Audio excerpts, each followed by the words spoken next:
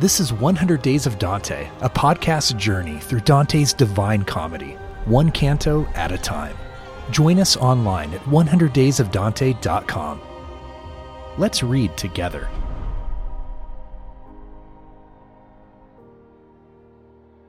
Paradiso Canto 10.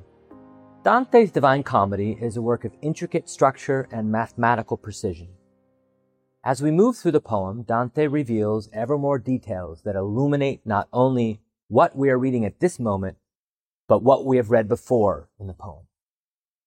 For this reason, we must read both horizontally and vertically, looking back at how our knowledge of what has come before matures as we move forward. Reading vertically, we now realize that all the 10th canti of the Divine Comedy mark important transitions in each realm, a new beginning that introduces the pilgrim into the more perfect area of each canticle. In Inferno 10, we passed into the city of Dis, and the hell of suffering and torment began in earnest. In Purgatorio 10, we began the climb up the mountain on the terrace of pride, leaving behind Antipurgatorio. And here in Canto 10 of Paradiso, we're at the sun, passing out of the shadow of the earth and the planets, Moon, Mercury, and Venus, that qualified the blessedness of the souls by their sinless deficiencies, unfulfillment of their vows, their ambition, their wantonness. Dante marks this transition into the purest spheres of heaven by opening this 10th canto with a complex invocation of the power of the Trinity, expressed through the description of the mechanics of the cosmos. The Son of the Trinity becomes the Sun of the cosmos as it manifests its presence in time, moving through the zodiacal signs. In this cosmos, all movements are ordered and are signs of divine providence. The celestial spheres express joy with their circlings, which are ovals as they yearn to be closer to God at the apex of their arcs. The earth, removed from this joyous movement, is at the bottom, not at the center of the universe. And listen to 13 through 15. See how from there the oblique circle that bears the planets on it branches off to satisfy the world that calls for them. Desire is the secret force of Dante's universe, which, like gravity, inextricably moves bodies, both atomic and cosmic. But in Dante's universe, the gravitational force that moves these bodies is desire for God. 2 times in this introduction to the brightest celestial sphere, Dante calls out to us as readers to look up at the stars and consider, literally be with the stars, considerus, how our longing for knowledge is a basic expression of our soul's desire to find union with the divine.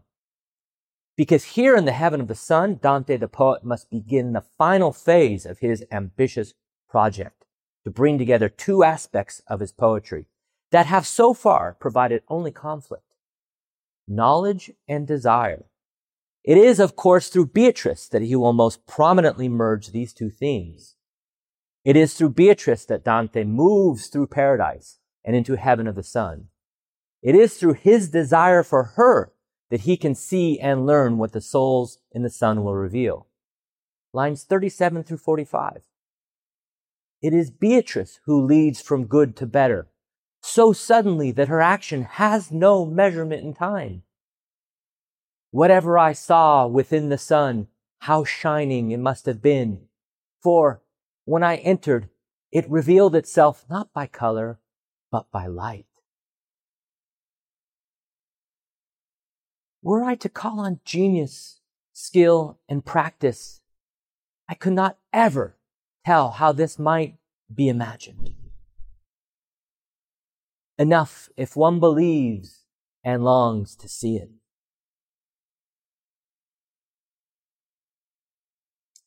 Dante's knowledge is limited not by his imagination, although his writing about it is so limited, and he tells us often how limited he is. But his understanding can extend to where his faith and desire will carry him. Like the planets longing for God's vicinity as they turn their circles into ovals, so Dante's longing for Beatrice stretches his sphere of knowledge to the highest reaches of paradise. The wheels of the universe transform into a dance of blessed souls in heaven of the sun, as Dante finds himself the center of a circle of bright lights who dance joyfully around him and Beatrice in the center. And they pause as if inviting Dante to join them in their dance. The souls that Dante will encounter here have been transfigured into stars themselves, losing their human form for an indefinite image of pure light, sweet music, and sensual movement. Listen to lines 76 through 81. When, with just such song, these blazing suns had 3 times made their way around us, like stars right near the still and steady poles, they seemed to me like ladies poised to dance, pausing, silent as they listen, until they have made out the new refrain. And just who are these dancing ladies rotating like stars around the earth's pole on a clear winter's night? These are the greatest philosophers and theologians of the Christian tradition.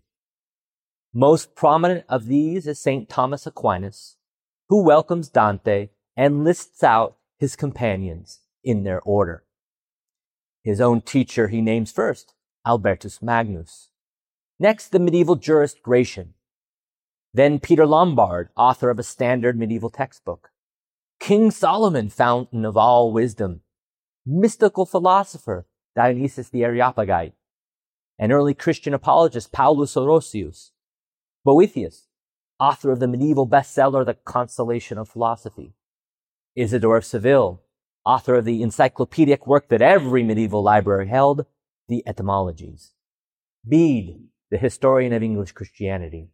And Richard of St. Victor, mystical philosopher from the French monastic tradition.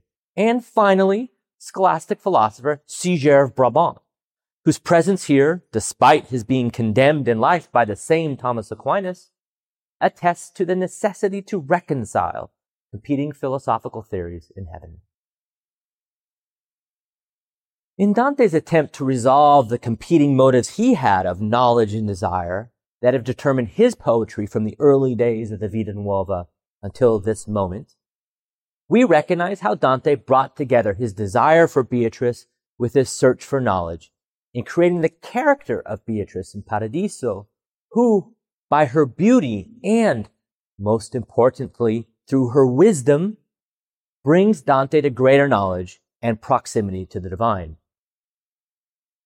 In the Sun, Dante flips the script and converts these authoritative philosophers and theologians into images of desire, ladies inviting Dante to join their dance. Knowledge and desire are not terms in conflict, but instead they move together to the chords of celestial harmonies. In the heaven of the Sun, Dante grows in knowledge and desire as he joins in this celestial dance.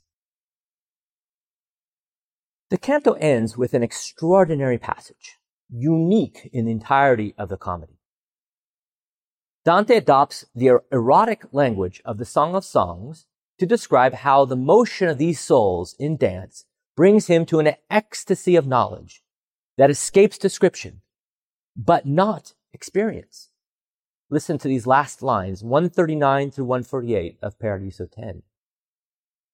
Then, like a clock that calls us at the hour, when the bride of God gets up to sing matins to her bridegroom, that he should still love her? When a cog pulls one wheel and drives another, chiming its ting-ting with notes so sweet that the willing spirit swells with love? Thus, I saw that glorious wheel in motion, matching voice to voice in harmony, and with the sweetness that cannot be known, except where joy becomes eternal. The canto began with a description of the universe as a perfect mechanism created by God, with God surveying with joy his creation from above. The canto ends with a similar mechanical description of the movements of a clock, perhaps the earliest recorded description of a mechanical clock in all of literature, that reduces the cosmic metaphor to a microcosmic simile of the inner workings of a clock. The bride and the bridegroom are together in their bedchamber as the clock tracks, with its regular mechanical motions and sounds, the timeless integration of desire and knowledge. Paradise 10 concludes on this daring erotic note, and the pilgrim will now continue to even greater knowledge and joy in the heaven of the sun. Thank you for reading Dante's Divine Comedy with us. Continue the journey at 100daysofdante.com.